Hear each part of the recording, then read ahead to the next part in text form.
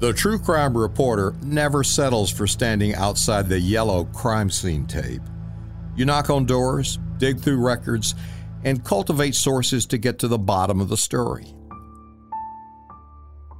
I'm Robert Riggs, the host and creator of the True Crime Reporter podcast, back with another story from 3 decades of investigative reporting. In this episode, I pulled out my reporter's notebooks. My law enforcement sources opened up their confidential case files. We sat down together to talk. And you can listen in to our journey into darkness. But before you do, be advised that this podcast is for a mature audience and not for the faint of heart. Some episodes may contain profanity and graphic details of violent crimes. December 29th of 1991 marks the date of Colleen Reed's deadly abduction from an Austin car wash by paroled serial killer Kenneth McDuff. The family members of McDuff's victims still suffer emotional wounds nearly 3 decades later at the time of this episode's recording in December of 2020.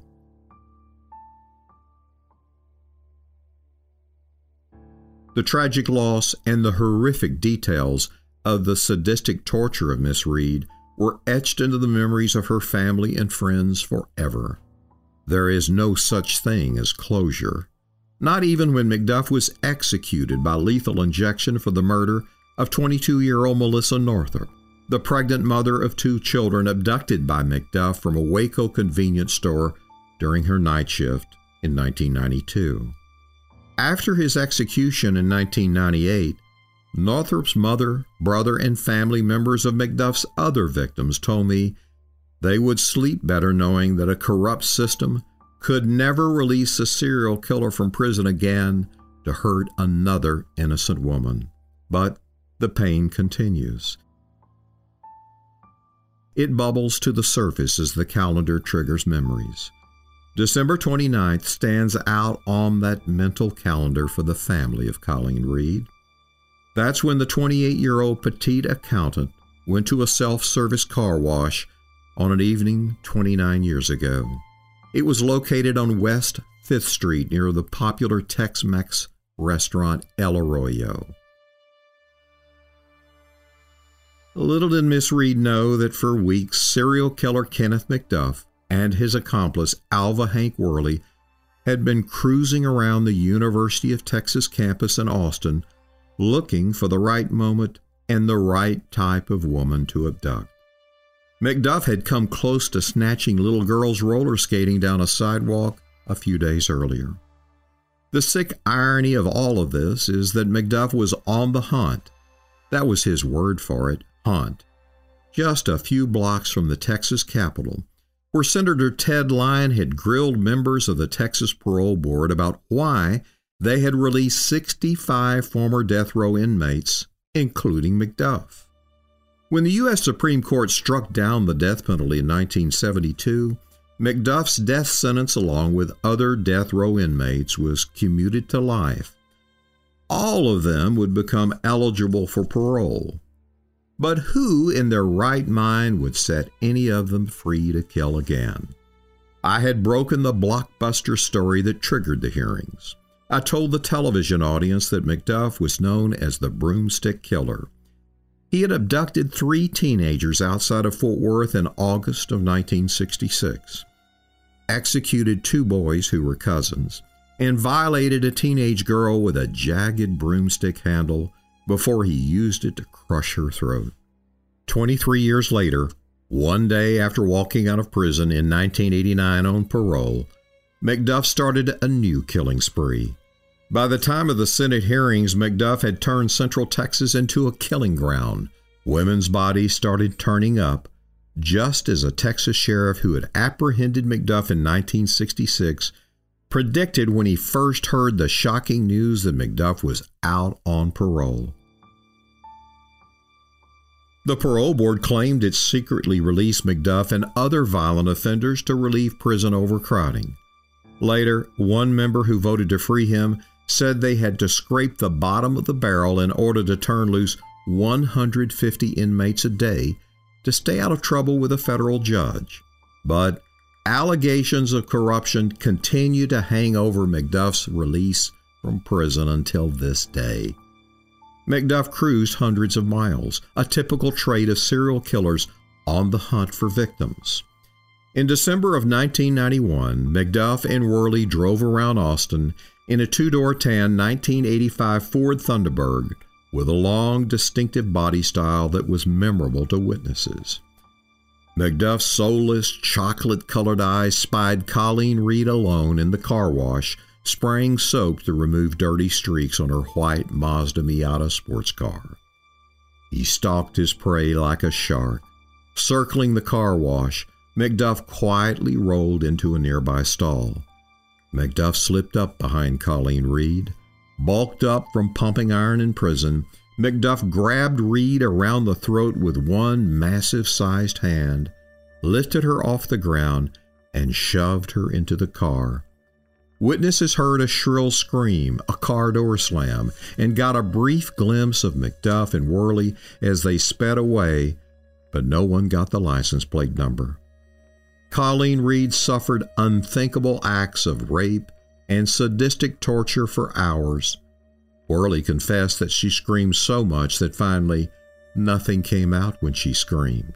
Finally, McDuff announced he was going to, quote, use her up. Leaving Worley behind, McDuff drove away to find a shovel with Miss Reed in the trunk of his car. 7 years later, a month before McDuff's execution, prison investigator John Moriarty used a ploy to close the chapter on Miss Reed's death. McDuff wanted to see a dentist on death row to relieve a painful toothache. Moriarty had the warden tell McDuff there was a 2-week waiting period, how painful that would be. Then Moriarty struck a deal. McDuff could see the dentist the next day if he divulged the location of Colleen Reed's body. Armed guards took the unusual step of transporting McDuff off death row to a remote location in a rural county. 7 years after burying Colleen Reed there, McDuff directed U.S. Attorney Bill Johnston to the exact spot where he had buried her body in a dry riverbed. It was Johnston who had organized the original manhunt that led to McDuff's capture. It was Johnston who had prosecuted the parole board chairman who released McDuff for corruption. And now it was Johnston who would touch Colleen Reed for the first time since she had gone missing those many years ago. On his hands and knees, Johnston carefully scraped away dirt, revealing Miss Reed's skull and skeletal remains. He found her knotted shoelaces in the grave, McDuff's signature method of tying up his victims. An ATF agent and an Austin homicide detective took Colleen Reed home, wrapped in a blanket on the back seat of their car. Bill Johnston and U.S. Marshals on the case would serve as pallbearers at her funeral. And that brings us full circle to today's episode on the 29th anniversary of Colleen Reed's abduction and murder. Now, you are going to hear from Colleen Reed's niece, Jessica. Jessica asked us not to reveal her last name. She fears that Hank Worley, McDuff's accomplice in her aunt's murder, may get out of prison on parole someday.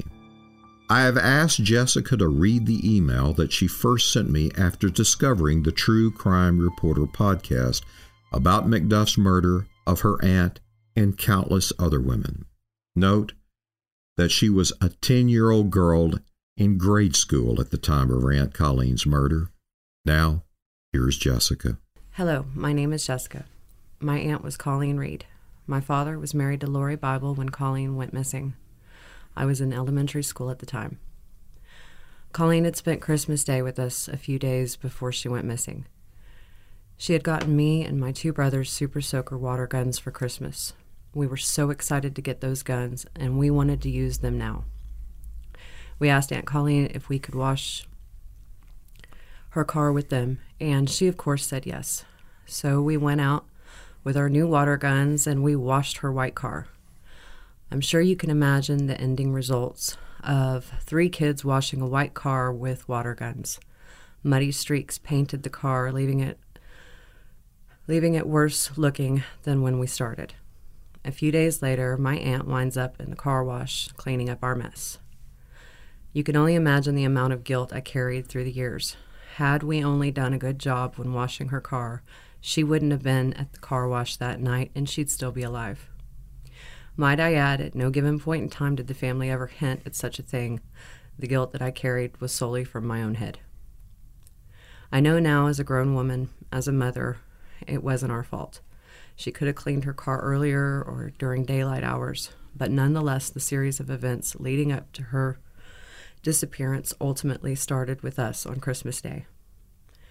Up until tonight, I've never really looked into the details of her disappearance because somewhere in the back of my head I was thinking, I lived it. Why look for information about something I lived through? You and I both know that your perception of situations is different depending on your age. For example, our perception of the way we view Christmas or Easter when we're 10 years old is completely different from when we're 30 years old. It's because of this, and also approaching the anniversary of her abduction, I decided to take a trip down memory lane. Thus far, my recollection of that time in my life was of the news reporters in our home all the time, the fights between my father and Lori, the missing person flyers that blanketed our home, the people asking questions, or the way I was treated when they discovered that my aunt was Colleen. I never truly understood the magnitude of the situation and the effects it ultimately had on my life. I remember when we finally found her, I think I was 17. My father and Lori had been long divorced, and I had run away to Padre Island in an attempt to be my own person at the ripe old age of 16. Lori reached out to me and told me that Aunt Colleen had been found and we could finally lay her to rest. I drove home and attended the funeral. We laid roses for each one of the other victims whose life was taken too soon because of this monster.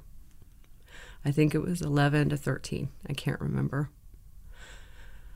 I do remember the coffin. I remember thinking to myself how little bit of remains were in there when she was finally buried. That was one of my thoughts during the funeral, was how little of her was actually in the casket that we buried. It's also hazy between recent traumatic brain injury I sustained and the years between. Details are fuzzy and more like a dream I had. Tonight I Googled Colleen Reed. Tonight I started looking into the facts. Tonight my perception of that event changed. I stumbled on a couple of podcasts from you. I listened to them all. Although your podcasts were extremely hard to hear and tears are still streaming down my face, making this difficult to write, I appreciate the delicacy you took when reporting the details, specifically when it came to the confession of Worley. That was one of the most disgustingly painful things I've ever heard, and unfortunately painted a vivid account of her last hours. With all that being said, you reported respectfully, compassionately, and tactfully with us in mind. From the bottom of my heart, thank you. Thank you for still being so careful of our feelings and not treating this like just some story. You made the personal connection, and it speaks volumes of your character and your ability to investigate and report. I doubt if I can be much help, but if you find yourself in a situation where I could, please don't hesitate to reach out. I hope you blow the top off these crooked bastards on the parole board, if you haven't already. They are the ones to blame. And I spent years blaming a little girl who was only in elementary school. I bet they haven't shed one tear over their mistake. I guess I've shed enough for them too. My apologies for taking up so much of your time. Thank you again for your interest, your investigation, and tactfulness, and how respectful you are when reporting your discoveries. Stay well. Jessica. Jessica, I want to thank you for sharing that, and we're going to pause for a moment, and when we come back, we're going to talk with Bill Johnston, the former federal prosecutor who led the charge to hunt down McDuff, bring him back for prosecution, prosecuted the parole board chairman, and was the first person to touch your late aunt's remains when she was found. All right, so we're back with Jessica, the niece of the late Colleen Reed, who was abducted from an Austin car wash December 29th, 1991, and Bill Johnston, the former federal prosecutor who launched the investigation in the hunt for serial killer Kenneth McDuff when no one else was willing to pick up the torch and run with it, later prosecuted the parole board chairman, and was the person who got on his hands and knees when McDuff pointed out where he had buried your aunt's remains. This is 7 years later, and Bill was the first to touch the remains of her skull, which had been buried. We both want to thank you for coming in here and talking to us. We think it's important that the public hears what happens to the victims' families. And for you, it seems that this is a trauma that changed your life and put you on a different path at age 10. Yeah, absolutely. You know, during the different podcasts we've done and series we've done, we've talked about law enforcement and, of course, talked about the perception of law enforcement these days, and you have the defund the police movements and all these different things. And it seems like a tug-of-war of politics, but there's something that there should never be a tug-of-war about, and there should never be conflict about, and that is serious, violent criminals. And people like Kenneth McDuff, people that are so mean, they do terrible things to other humans. There just shouldn't be a way to look at that from the left or right. It's just protection of humanity. And the importance, when Robert shared your incredible writing, and now you've spoken it, it struck me that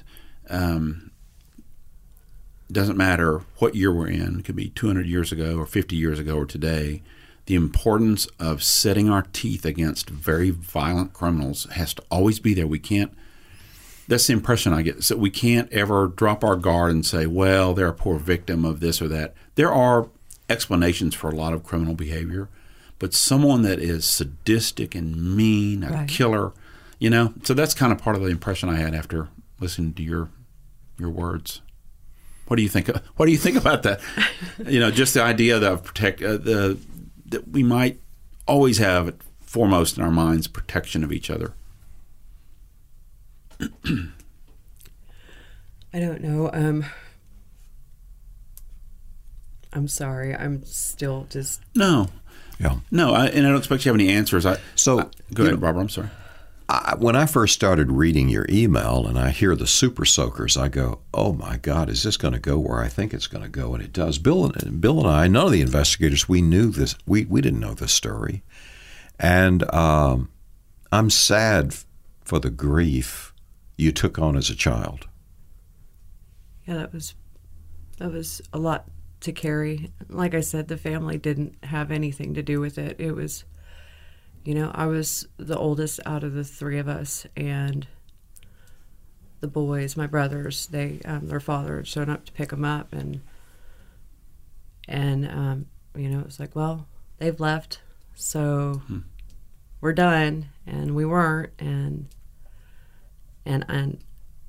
like I said, I know now it wasn't our fault, but you carry that. I carried it for a while, and I don't know, it probably had a bigger effect on me than I think it did in life. And you recall the conflict that arose between your stepmother, who was Colleen's sister, and your father. Tell us about what did you see happening that it does to a relationship, a violent crime and loss like this?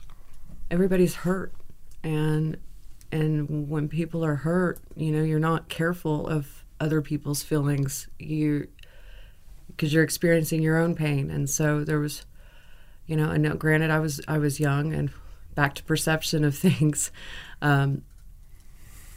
It's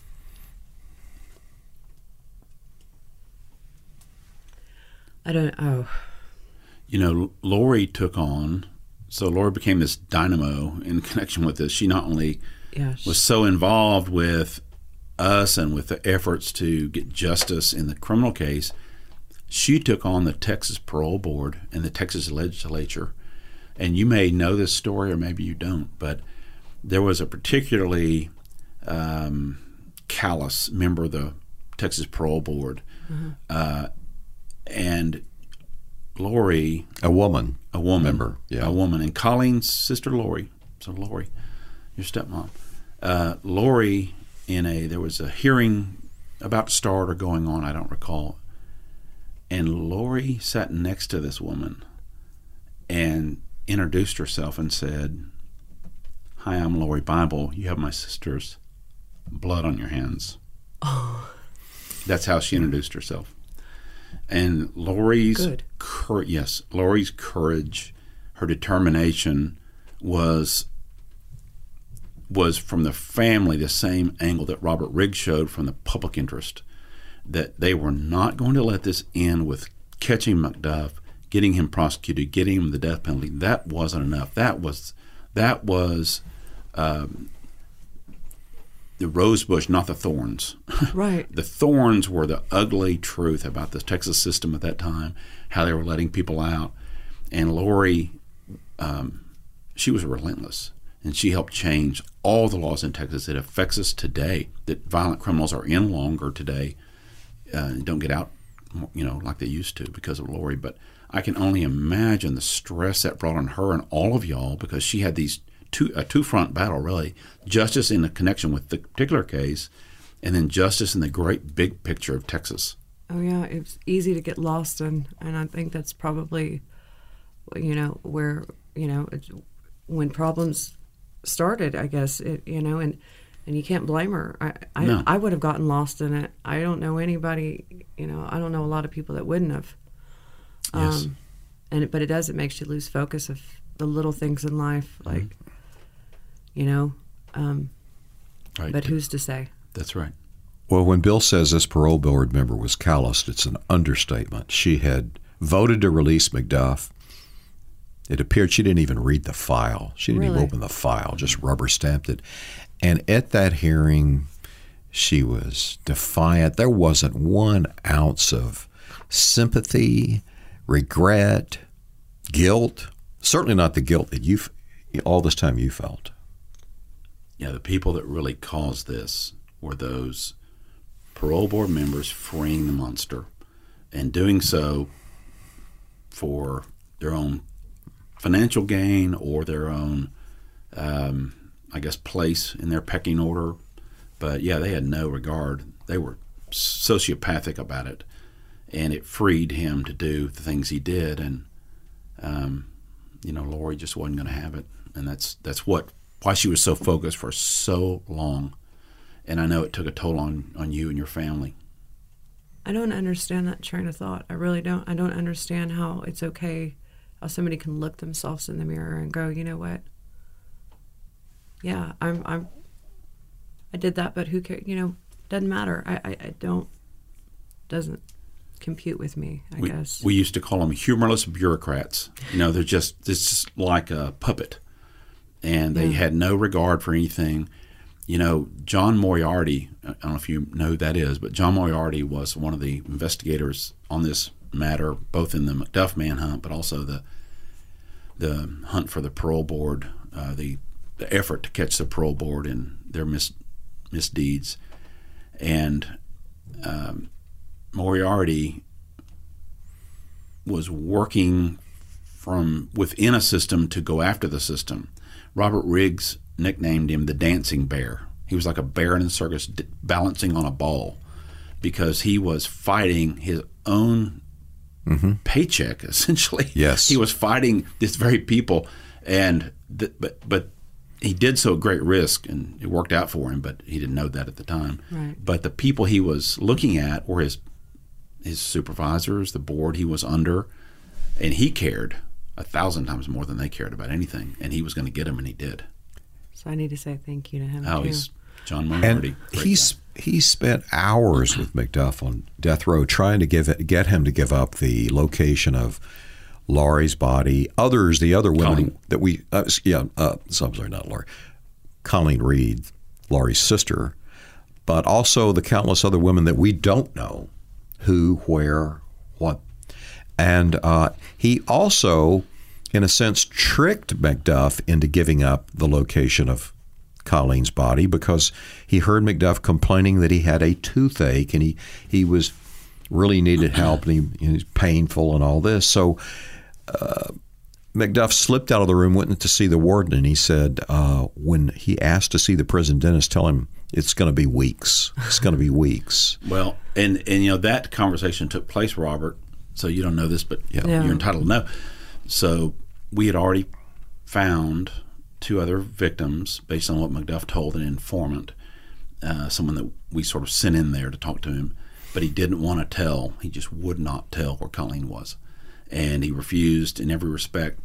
I went down there and sat, although there was a glass between us, closer than you and I are, in fact, quite within 1.5 feet of each other, and talked to him about that, and the issue of the dentist came up and so forth. And then he finally said, you won't be able to find her. You need me. And I had just found a body by myself on a Friday about a week before, and I was thinking I could find anything. I thought I could find the Holy Grail.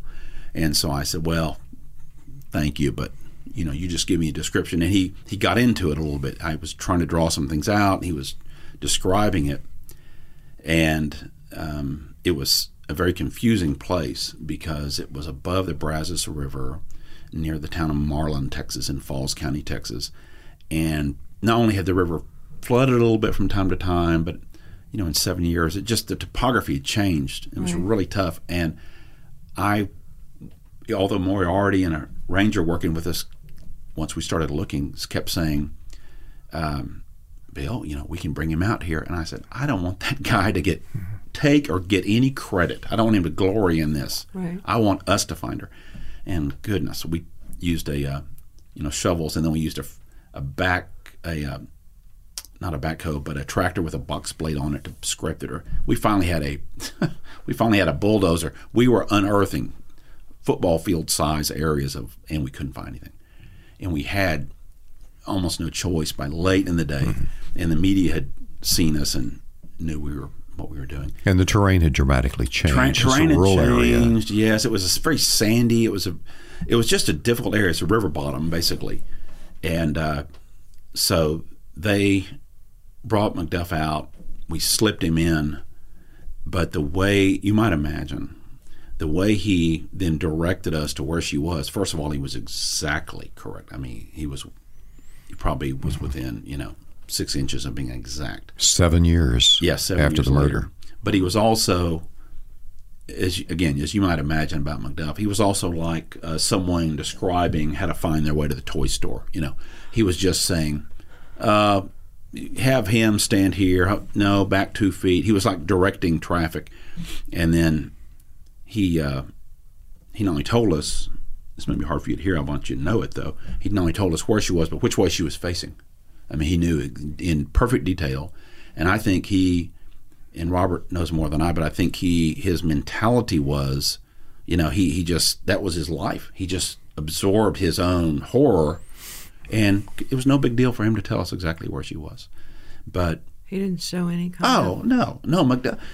We've talked, as you heard in the different stories about McDuff, he, as I said to Robert, he lacked something. And I think Robert said, what? And I said, in his creation, he lacked the spark of humanity. His eyes were dead. They were like a doll or like a shark. And he had not only no emotion, but McDuff was,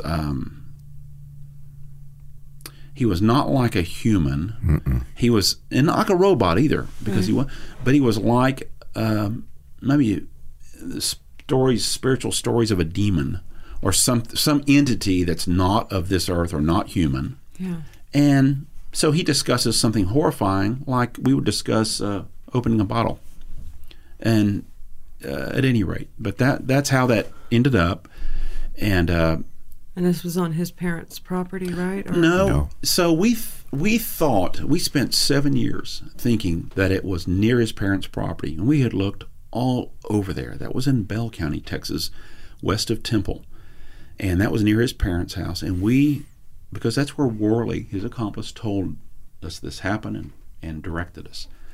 I think, Robert may have a different opinion, I think that Worley told us 85-90% of the truth about what happened, but did not tell us the correct location because he may have thought if we couldn't find her, he couldn't get prosecuted. Mm-hmm. So he told enough to say, here's this horrible thing that happened, and I witnessed it, but good luck finding her.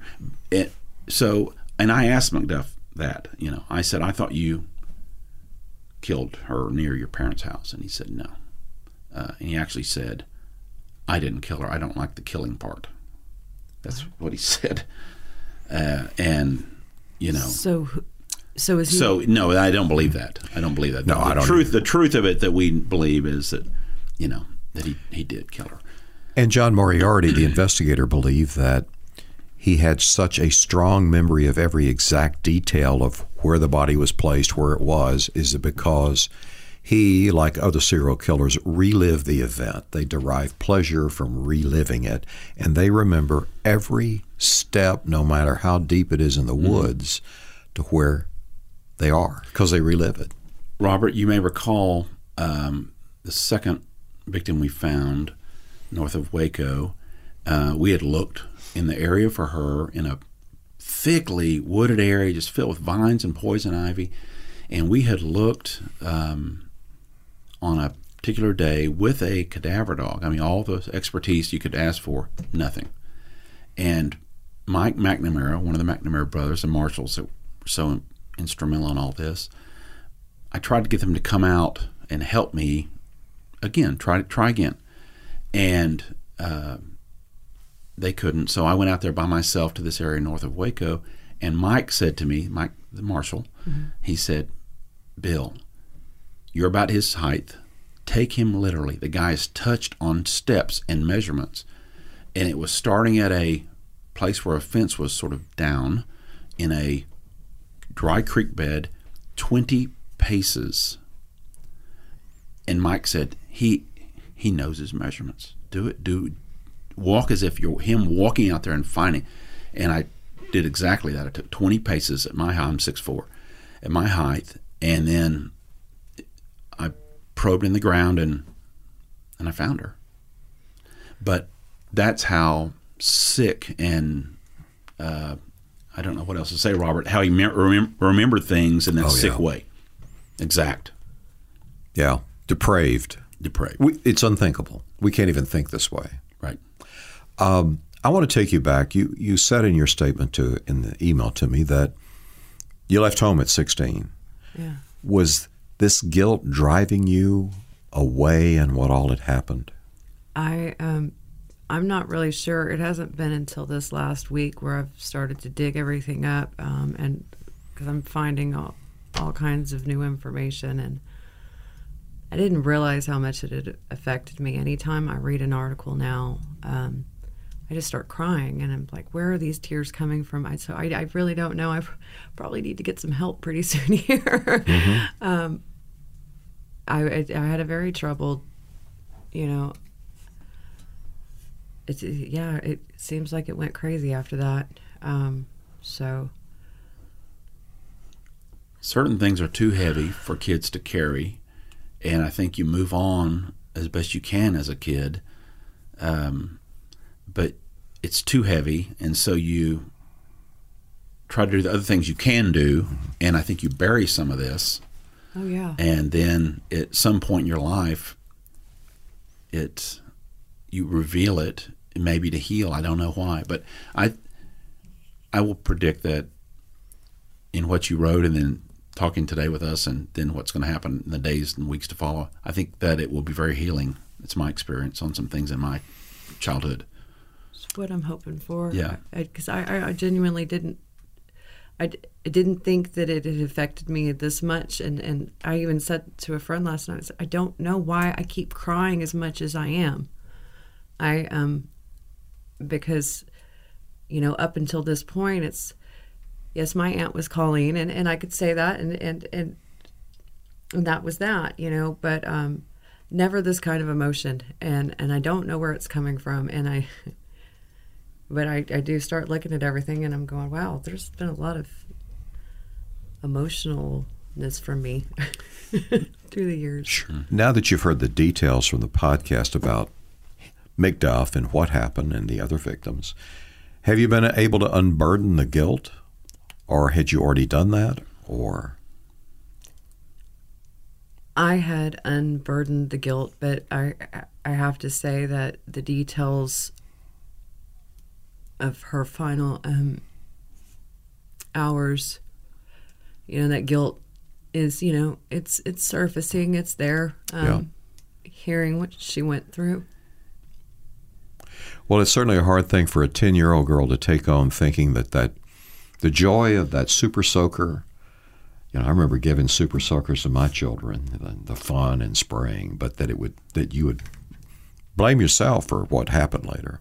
Oh yeah, I don't know how anybody couldn't have. It's you leave a car looking as bad as we did, and she's abducted and killed because she's cleaning up that mess. It's like, well, of course, in the timing of events, and the mystery of time and moments, and it just wasn't your fault. It wasn't your fault at all. You did nothing wrong. You were a kid, and we don't know why. We don't know why horrible things happen to people, and the world's a rough place sometimes when there's people like McDuff in it. But the timing of that was not yours. It was just something horrible that happened. But you're 100% clear of all of it. But I know that you were sweet and wonderful to Colleen when she was here, and Lori, and so thank you.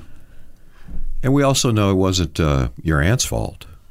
It wasn't the wrong place, wrong time. It was, and what we do know on McDuff, and we do know on serial killers, they are hunters. And he even talked to Moriarty on death row about it was his words, hunt. Right. He was hunting like prey.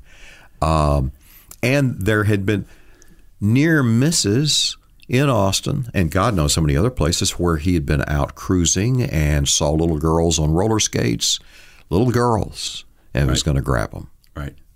It's no way to explain it or understand it. And, also, for your information, although you would have known when you were 10, until your aunt's case, until Colleen's case, and the yogurt shop killings, which we haven't discussed yet. Right. Until that, Austin was one of the most innocent large cities in the country.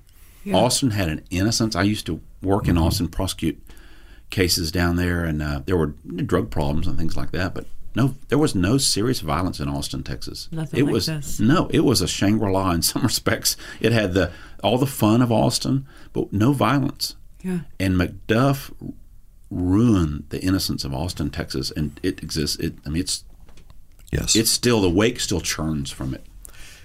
And so I moved there in 1990 from covering the White House with President Reagan and living in Washington, D.C., which earlier President Nixon had described as the crime capital of the nation.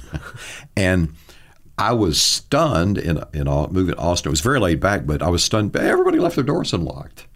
You wouldn't leave your door unlocked in Washington, D.C., but everybody left their door. And it was that kind of innocence. And boy, this just sent an emotional shockwave through that community. And that goes back to the parole board, letting him out. How dare they loose a monster to the streets of Austin, Texas, Waco, Temple, Dallas? How dare they? And that, they had a hand grenade with the pin out. They rolled it somewhere, and it rolled in Austin, and it blew up. And that, the people who are supposed to be protecting us helped ruin Austin's innocence. Has any of them so much as apologized? No, not a one. It taken any kind of responsibility? They just. When I prosecuted the chairman of the parole board, Dr. James Granberry, he had an opportunity at sentencing and I prosecuted him for tax evasion, actually, because that was the strongest case I could make. We had information that he had been offered bribes, but I couldn't prove he had accepted them from McDuff's family, actually, that they had tried to involve him in an oil and gas venture and things of that nature. But we couldn't prove the end of it. But everybody knew, including the federal judge, why we had him there. And everybody knew why he was being prosecuted. It had to do with letting McDuff out. And Dr. Granberry had the opportunity to address the court regarding any matter before the court, and he didn't apologize for anything. How can he not have any guilt? I don't get that. I don't know. And Bill took the same approach that was taken back in the 20s, 30s on the gangsters and Al Capone. He'd murdered many people, ordered the murder of many people, but they got him on income taxes, and that's how they put him away. We had to bring our strongest case. We just wanted some accountability for Granberry. Yeah. He was the highest ranking member of, as far as I know, state of Texas ever prosecuted. Oh, yeah. But he was a bad guy. The only person ever to come before an investigating committee in the legislature and take the Fifth Amendment, more than a dozen times. Nobody had ever done that. Yeah. Wow. Terrible. So Bill talked about they pulled the pin on a hand grenade. We've talked about now that policymakers, lawmakers, judges, district attorneys have forgotten the past and the lessons of McDuff, and they're got live hand grenades out on the street, and that they've got very lenient bail, and they're letting very violent offenders out on $100 bail as a victim. What do you say to those people? What should they be thinking? They should be thinking, what if that was their daughter? What if that was their sister or their mother? Because you always hear about these things happening, but it never happens to your family until it's your family. And what if, I don't know, I wish they would, I wish we weren't just a bunch of people to them. I wish it was, it's got me speechless. I can't understand how you can make such a big mistake and go back and do it again. And they're expecting, with the definition of insanity, it's, doing the same thing over and expecting a different result. Exactly. And that's exactly what they're doing. And it's insane. I don't know. I think there's like 24 capital murder suspects. Now, these people haven't been convicted, admittedly, but they're charged with capital murder in Dallas County. Dallas County. They can only get the death penalty or life. Right. That they let out, that are running around maybe within a mile of us here. It's unbelievable. There's enough criminals, though, that aren't violent that they could be letting out. It leads me to why is this happening? What's the cause? I think you're right. I think they've forgotten the past. They have forgotten that there's a classification of people, and it might be 1%. It might be, a tenth of 1% of all people charged with crimes that are so violent. You must protect us all from them. There's no other way to do it. That's why jails were made. Perhaps they should see pictures of the victims. Perhaps they should hear the things that were done. And it needs to be force-fed to them. Thank you. Well, Jessica, thank you very much for sharing this. And to our listeners, thank you. We want to be your favorite podcast, and we'll appreciate your review wherever you are listening to this podcast. If you have a suggestion or know of a case we should look into, email us at fan@truecrimereporter.com. To follow our email messages with updates and bonus information from episodes, please join our fan base at truecrimereporter.com. True Crime Reporter is a trademarked and copyrighted news production, hosted and written by me, Robert Riggs, executive producer Elizabeth Arnold, producer and operations manager Grace Woodward, producer Siler Burr, original music for the Free to Kill series Blair King, sound design for Free to Kill Matt Stoker, graphics Brian David Kerr. You can read more about all of our news team members at truecrimereporter.com.